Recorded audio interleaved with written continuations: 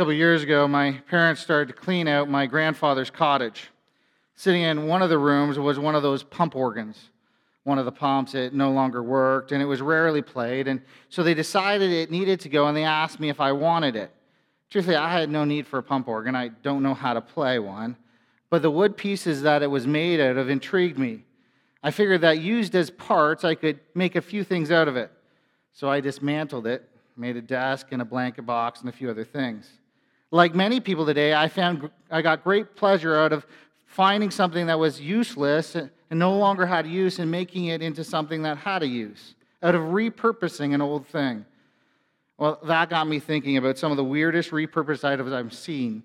So here are my top 5. Gavin, would you put the first one up there? I know that TVs used to be big, but making TVs into a fish tank was a little bit odd to me, especially because I can turn on my flat screen and turn it to a station that will show me fish going back and forth that I don't have to feed. Or how about this one? I'm sure these are chairs for those that are on the go, but I never thought of making my suitcase into a chair. Oh, the next one, Gavin. Now, I know that ordering furniture in the season, there's a lot of wait times, but I've never thought of using tires as chairs. I'm not sure my wife would approve. Or how about this one? I'm sure every musician is horrified that someone would turn a piano into a fountain. But this is probably the most disturbing one for me, the most creepy one. I certainly am not asking my kids for their old dolls. Repurpose, reuse, recycle. It's the mantra of a modern, postmodern world we live in, isn't it?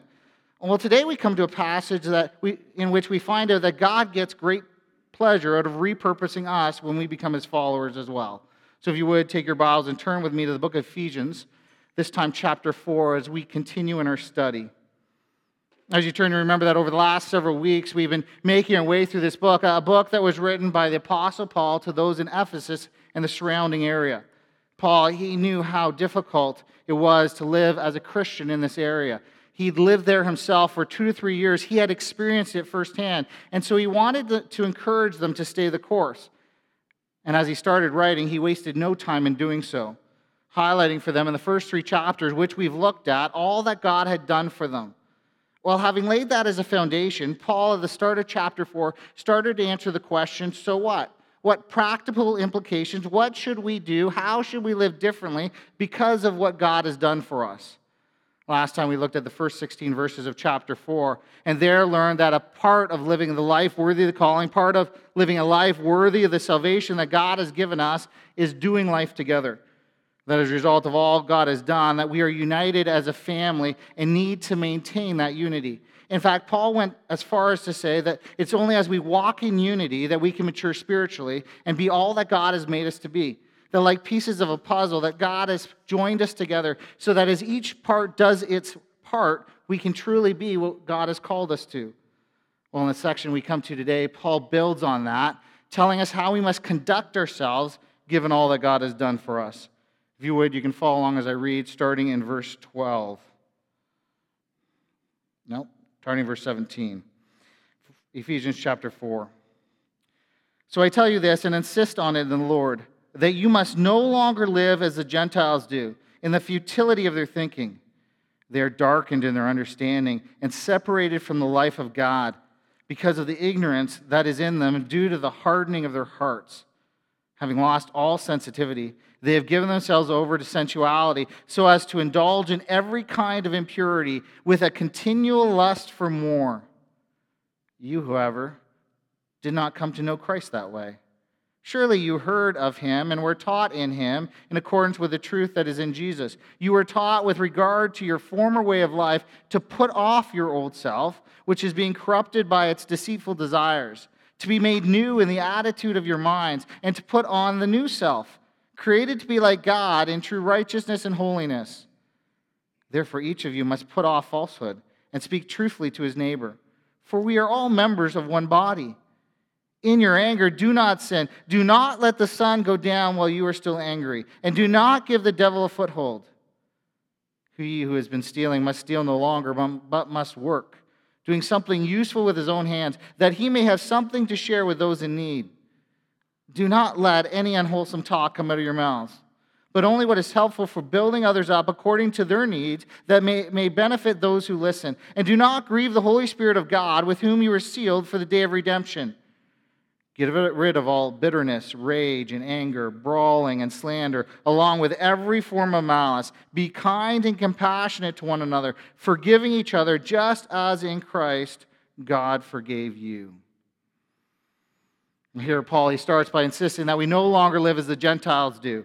Now, Paul, he's not making a racial statement. Instead, he's using that word Gentile to represent those that don't know Jesus, calling us not to live like unbelievers, like pagans do. And don't miss it. Paul, he isn't recommending a new course of action. He isn't making a suggestion or giving his opinion here. No, instead, by insisting in the Lord, Paul is giving us our marching orders, a mandate we must follow. There isn't anything to debate. This isn't like someone insisting that we go first at a door and us refusing. No, that word insist here, it comes from the same Greek word we get the word martyr from. In other words, we are to have a committed pursuit.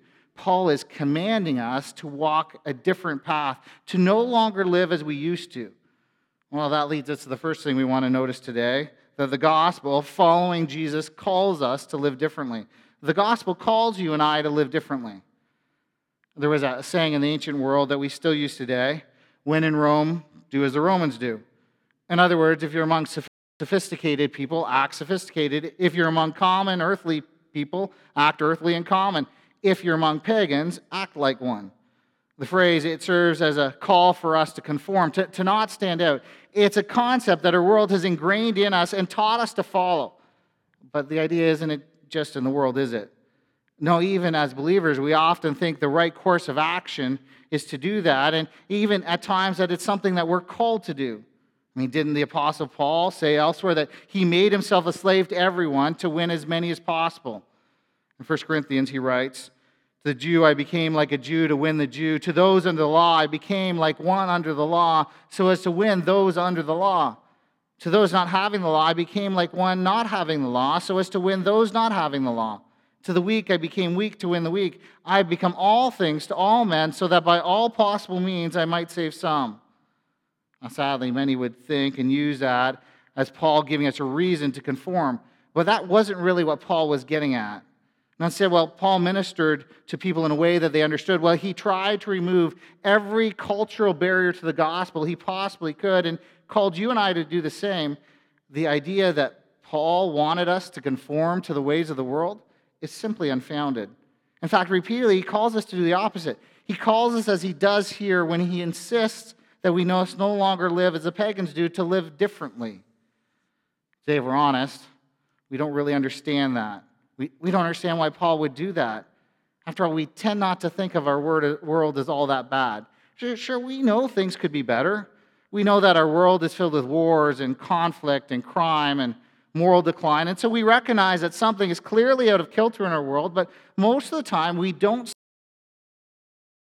it as negative as Paul describes them here.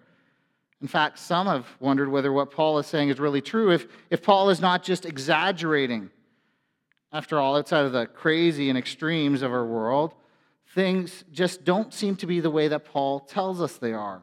We certainly don't tend to see the world as unbelieving world and the way they live as Paul describes it as futile, dark, ignorant, hard-hearted, and given over to uncontrolled passion. I mean, we all know some unbelievers, some great unbelievers that description just doesn't seem to apply to. Those that have a heart for the downtrodden, who volunteer their time at the local food bank or hospital, who help with Habitat for Humanity. Good people, people who pursue mostly the same things we do, who we look an awful lot alike. But here's the thing. This passage, it isn't focused on the individual as much as it is on the dominant lifestyle of our world and how God sees our world. And the way God sees our world, well, it's far from pretty. After all, here Paul says that those who don't know Jesus live in the futility of their thinking. In essence, they are aiming with silly methods at meaningless goals. See, it's just that because the unbeliever doesn't know God, and because according to Proverbs 9, the knowledge of God is the start of wisdom, no matter how hard an unbeliever tries, how much effort they put in, they just can't think properly. As one author put it, everything is out of place for them, and their disordered and sinful conduct reflects their disordered, sinful mind. They can't act right because they don't think right. Now, that was a statement that would have shocked those in Ephesus, as those in Ephesus lived in a world that had been fashioned and was a product of the Greek world. And the Greeks had taught that the most noble, wholesome part of a human being was the intellect. In fact, the Greeks had taught that it was the mind, human reason, and philosophy that would save them. And yet, what Paul says here is the exact opposite. That while they thought their mind was a solution to the problem, that it was actually the chief cause of it. Now, it wasn't that the Greeks couldn't pursue a proper logical analysis. It wasn't that they couldn't form an argument or create paradigms or solve problems or master philosophical concepts, but instead that because most of their thinkers even believed in many gods, believed God was in everything or there was no God at all, they didn't believe in the true God. And because they didn't believe in the true God, they were missing the source of wisdom. Writing of the Roman period that this was written on, that followed and built on the Greek age, Edward Gibbon said that the philosophers regarded all religions as equally false. The common people regarded them all as equally true, and the rulers regarded them as equally useful. They didn't know God. And because of it, at some point, all their reasoning, and especially their moral conclusions, were distorted. You see, it's just that the truth, it's not just a set of propositions. Truth has nail-printed feet, a pierced side, and scarred hands. Jesus is the truth. He claimed to be the truth, the embodiment of truth, the source of all truth, the determiner of truth. And so to have a grasp on the truth, if we're to have that, to be wise, it only makes sense that we must know Him. Sure, without Him, people can know some things. We can have some knowledge. But without Him, our truth is nothing but baseless. It lacks a foundation. And our wisdom is at best haphazard and unfounded.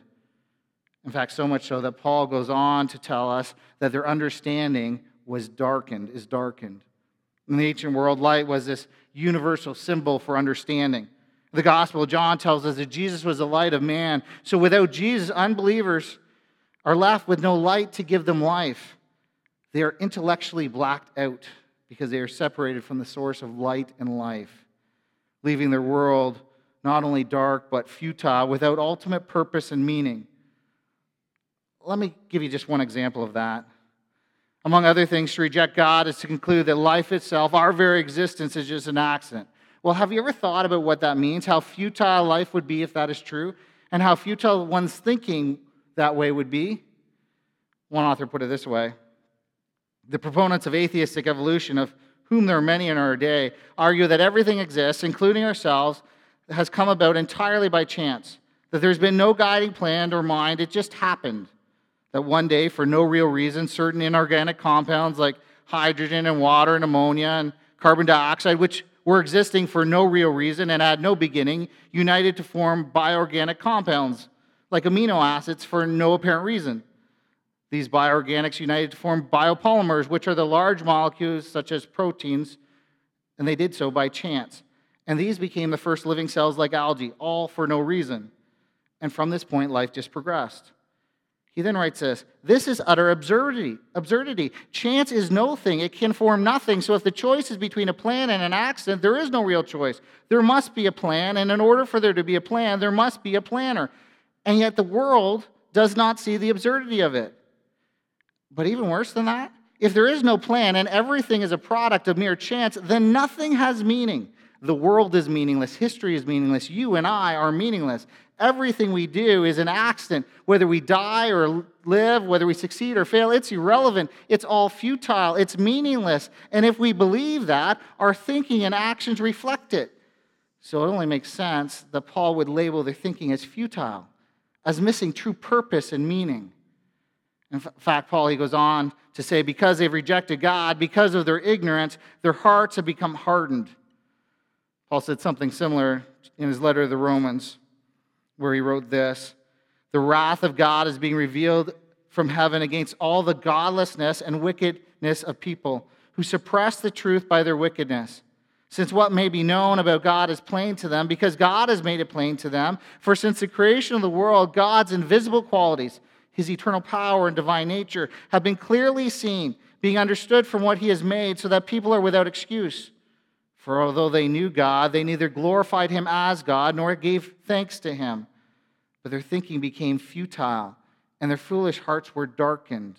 Although they claimed to be wise, they became fools. Paul states that the world has rejected the truth. It has suppressed it, hid from it, denied it. No doubt knowing that if they were to recognize the truth, they would have to change their thinking. And so they refused to believe and harden their hearts. Now, that word harden that Paul uses here, it's a word that was used medically. It meant to petrify. Applied to joints, it referred to stiffening by things like arthritis. If applied to a fracture, it referred to the way that a bone would piece itself and heal itself back together. When applied to the eye, it meant blindness. Paul is saying, in time, they become callous towards God by their continual refusal of him. But it's not only that. No, it's more. By failing to look to God to satisfy, they turn to other things, giving themselves over to more and more sensuality and anything that might give them the illusion of satisfaction. Some of us have sat with dying loved ones who urge us to squeeze their hand. They long for the sensation of human touch as the world's experience for them is ending.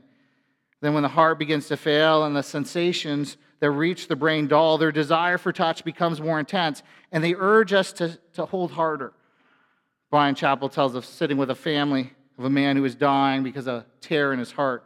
"Hold my hand," the man said, "harder." And then when the man could no longer feel them holding his hand, he said, "Hold me."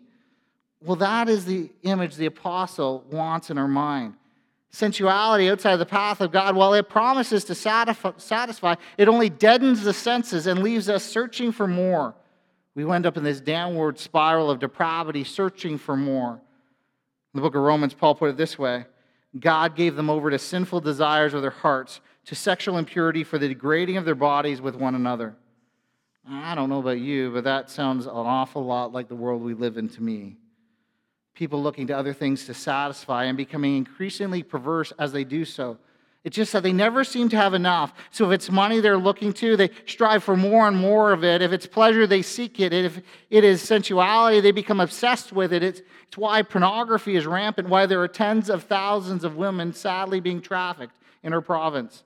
It's never enough. It never satisfies. And so they're always left wanting more. And yet, like quicksand, they only sink deeper and deeper and seem to become more perverse.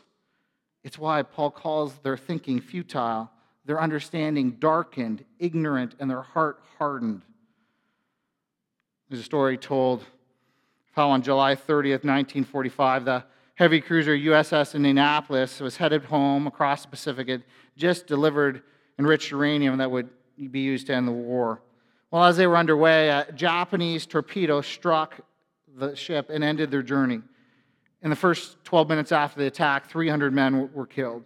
More than 900 men, some wounded, ended up in the salt water without fresh water to drink or shelter from the sun or protection from the sharks.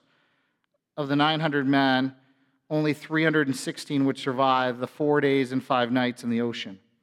The chief medical officer, Captain Lewis Haynes, was one of the survivors, and he reported this: When the hot sun came out and we were in its crystal clear water, you were so thirsty you couldn't believe it wasn't good enough to drink. I had a hard time convincing the men that they shouldn't drink. The real young ones, they would drink the salt water and they would go fast. I can remember striking men who were drinking water to stop them. They would get dehydrated, then become very maniacal. It's a picture of what Paul is saying here. The way of the world, it's so enticing. It looks so enticing, like the water of the ocean, like salt water when you're thirsty. It looks clear and innocent. It looks like it will satisfy. But once we drink it, it not only doesn't satisfy, but it creates a thirst in us for more and more. It's like poisoning, deadening our senses to what is good and drawing us deeper in. Dear friends, you and I, we need to start to see the world as God sees it, as a dreadful place, a place that is without the knowledge, the only knowledge that ultimately matters, the knowledge of Him. Because it's only when we do that we will truly understand why He would call us to live differently than it. Well, assuming Paul's description is correct here, it isn't shocking, is it, that Paul would insist that we no longer live in the same manner, that he would want us to abandon that old way of life. After all, if we as Christians find ourselves in a world hardened against God, hardened against the one we follow and serve, we are just not on the same team as them. Nor do we have the same goals or dreams or loyalties as them, or at least we shouldn't. But not only that, the more we live as if we do, the more we live as if we don't change our ways and live as the way the world does, Paul knew the more we did that, the more we'd also harden our hearts, darken our minds, and lessen our sensitivity to God. So Paul here, he reminds those in Ephesus and you and I today that while you used to be a part of that world, if you've come to know him, you no longer are. And so you should stop living like you are. Sadly, despite that, we all know Christians who do so anyways, allowing themselves to be drawn into the same desires and pursue the same things as everyone else. It's just that our minds, they have been cross-wired and pre-programmed by our world since we were born. Well, Paul is telling us to no longer follow those things. He's warning us not to. He's calling us to live differently, to value different things, to look for joy in different things, and to seek different things. Well, unless you think that isn't possible, that Paul's calling us to a task we can't possibly achieve, Paul here goes on to tell us that we can do that simply because something fundamentally has changed in us. A switch has been flipped, which is the second thing we want to notice. That the gospel, it provides us the power to live differently. The gospel provides us the power to live differently. Look at verses 20 through 22. You, however, did not come to know Christ that way. Surely you heard of him and were taught in him in accordance with the truth that is in Jesus. You were taught with regard to your former way of life to put off your old self, which is being corrupted by its deceitful desires, to be made new in the attitude of your mind, and to put on the new self, being created to be like God in true righteousness and holiness. Paul says that when we became believers, we learned Christ. Now, Paul didn't mean we learned historical facts about Christ, that we learned the history, but rather we gained a personal knowledge of him. Jesus would put it this way when he prayed to God the Father in the book of John. He said, "This is eternal life, that they may know you, the only true God, and Jesus Christ, whom you have sent." It's a learning of him, a relationship with him that changes us at our deepest possible level. It happens when, as Paul said, you heard him. Now, I know the NIV version I just read said you heard of him, but there is no of in the Greek. Instead, it reads, when you heard him. Perhaps it was through his word that you heard him, or through one of his people that you heard him, but you heard him, and having come to him, were taught in him, in connection with him. Well, it's because of that relationship, because you know Jesus, that you have been changed. Back when I completed my first year of my master's, a church I was at hired me as a youth pastor. Instantly, the title pastor was attached to my name, and because of that title, people just assumed that I would know the answer to all kinds of things.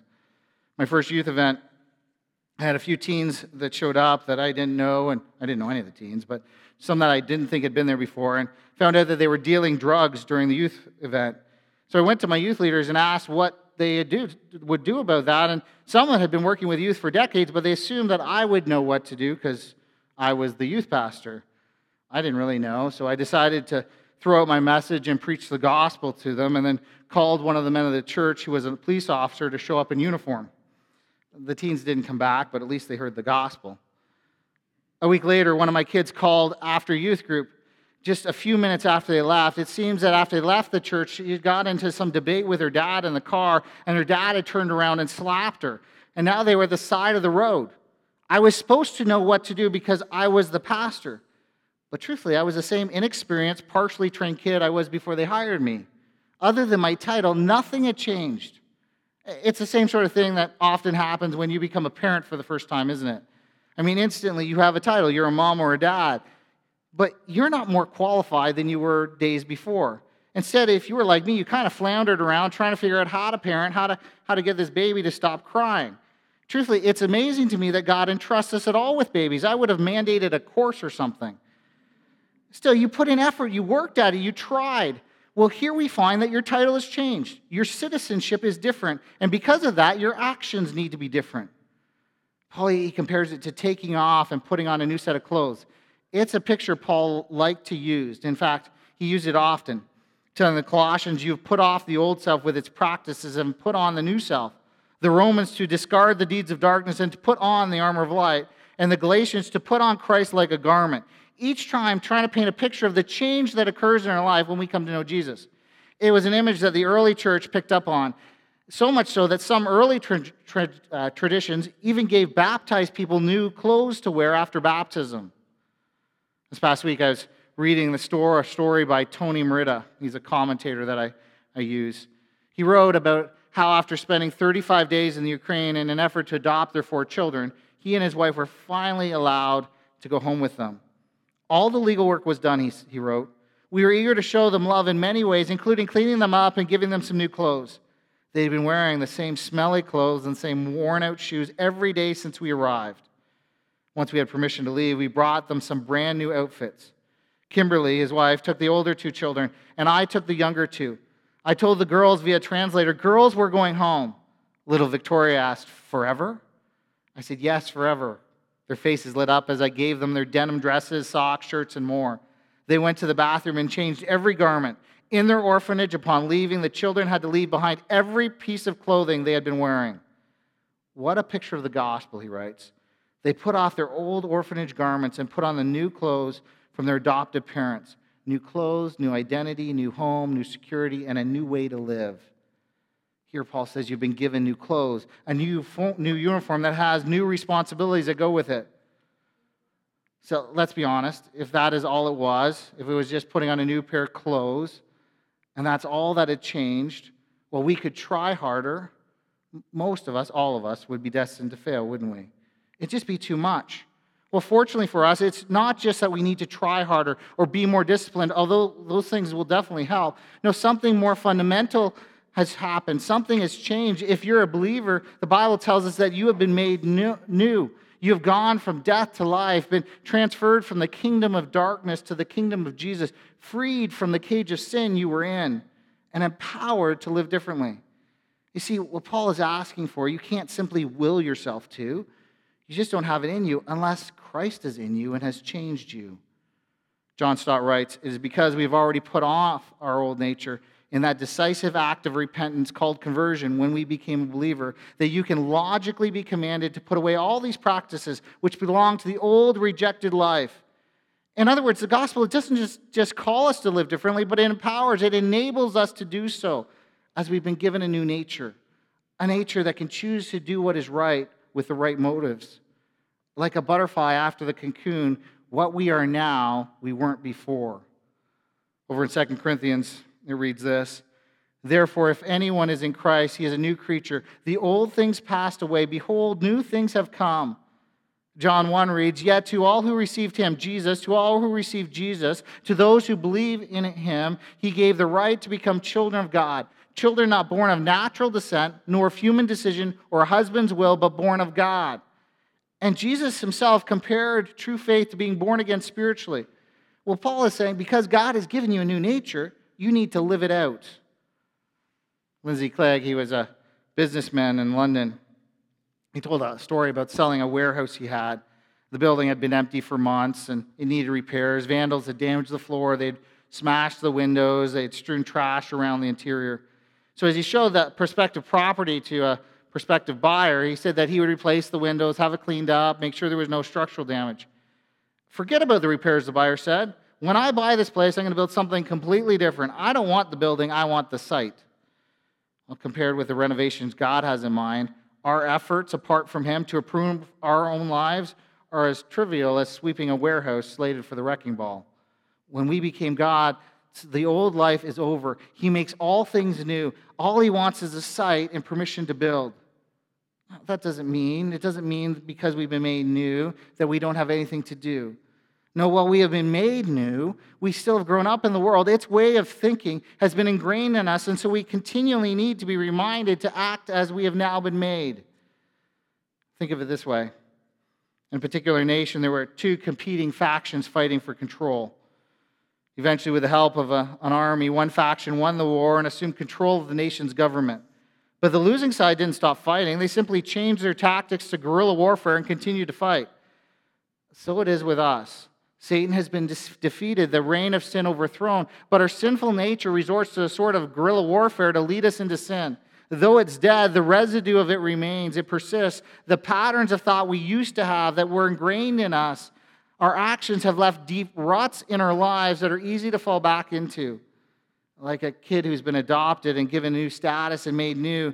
The patterns of our former family that we were used to are so easy to go back to. Like someone who's moved into a mansion out of poverty, they still act at times like they were in poverty. And so Paul tells us that while we've been put on the new, we must continually live it out. We must be reminded of it, continually live in light of our new identity.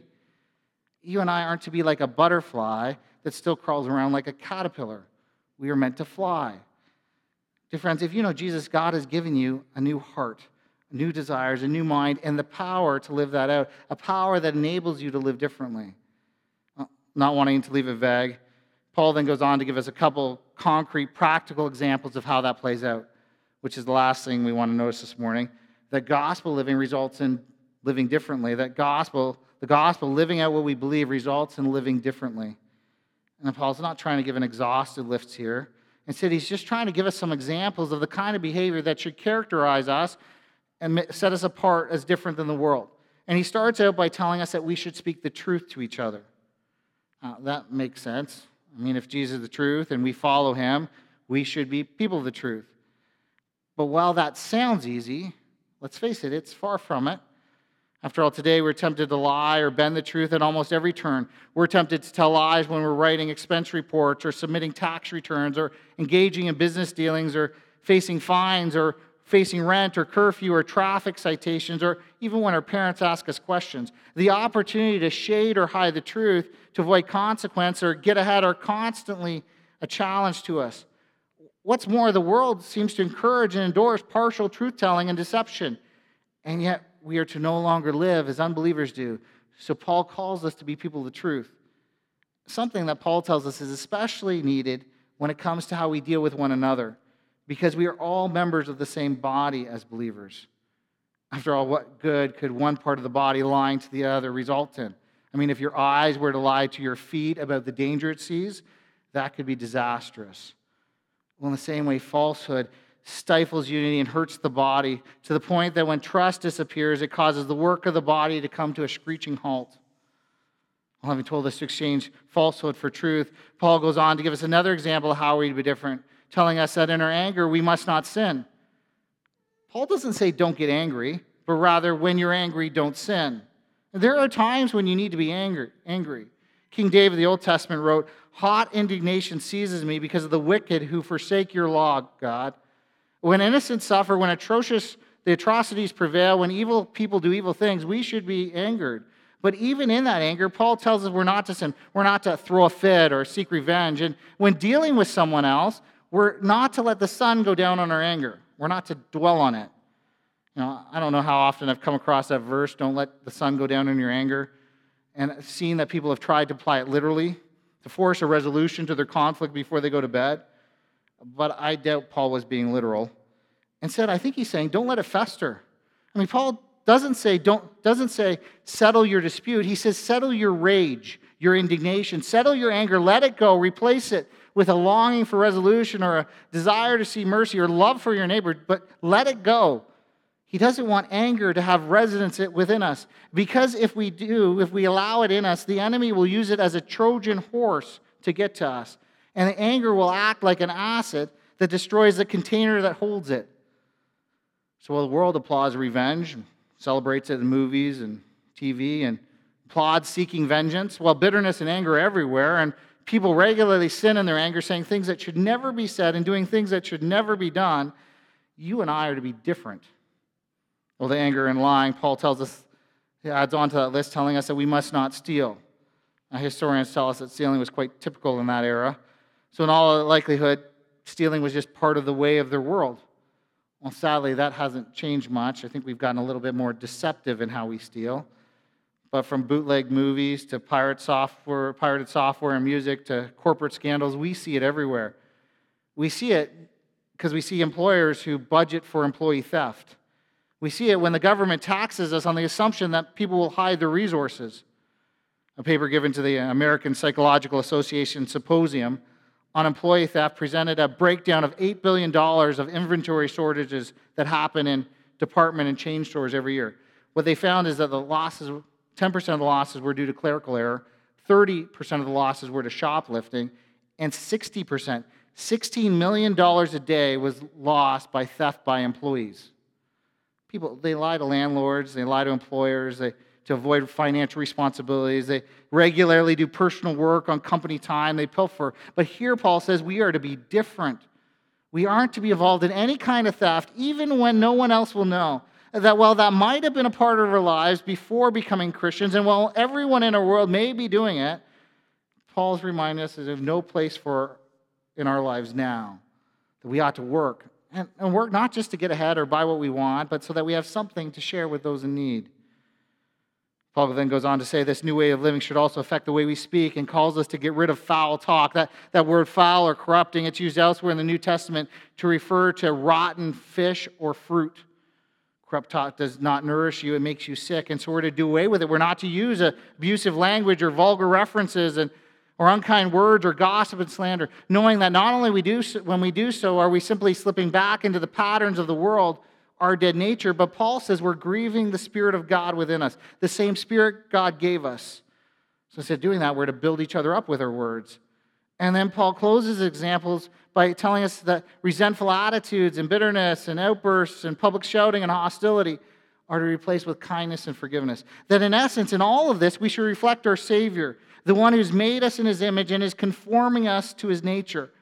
And so just as God has shown us kindness and forgiven us, we too should forgive one another. That we should be those that are kind and compassionate, those that don't brawl or fight, but rather forgive. Well, here in Ephesians 4, Paul insists that you and I as believers, we must no longer continue to live as unbelievers do.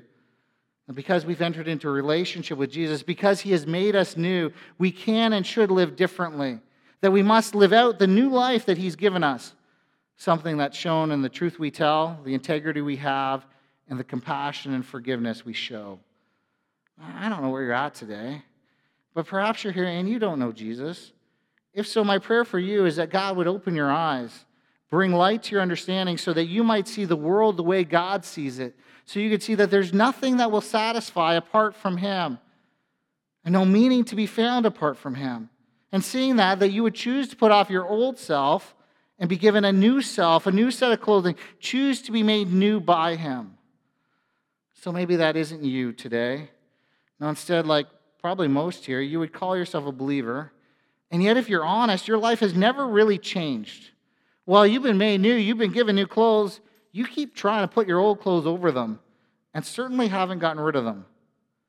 If so, don't miss here that Paul is insisting that we not live that way. He's warning us not to. Because not only if we do so will we become callous to God, not only will our understanding be darkened and our witness destroyed, but we will grieve the Spirit that he has given us. So if that is you today, why not make a line in the sand and start living out that new life God has given you? Be the new creation he's made you into and choose to put off the things of the world and live differently. So perhaps as I just may describe these two types of people, you conclude that doesn't apply to you. Instead, you are doing well in this. You are living differently. If so, I still believe that God would use this passage in your life to call you to examine yourself, to ask which areas of your life you still need to grow in. So if that is you, why not do that today as we close? Why not ask God to show you what you need to give to him and work on? Ask him if you need to put off anger or lying or stealing or bitterness or foul talk or whatever else. Ask him to reveal what ways you need to start living differently and then commit to start doing so. Will you pray with me? Father, I thank you that not only have you called us to live differently, but you haven't left us to our own will to do so. You have made us new and empowered us to do so. Father, forgive us when we don't even try, when we just follow the patterns of the ways of the world around us and don't seek to follow the example that your Son set for us. Help us to be people who are known for living differently. In Jesus' name, amen.